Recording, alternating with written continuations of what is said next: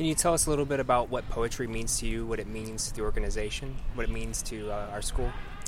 I think that to me, poetry means truly understanding who you are as a person, who your community, is as an entity, and how, I don't know, I guess how we all go through life and go through the motions and how we deal with that life and those motions, and truly just understanding ourselves better. And I think that to the campus, we go to a very artsy school, what with our theater program and our big arts program, and I think that poetry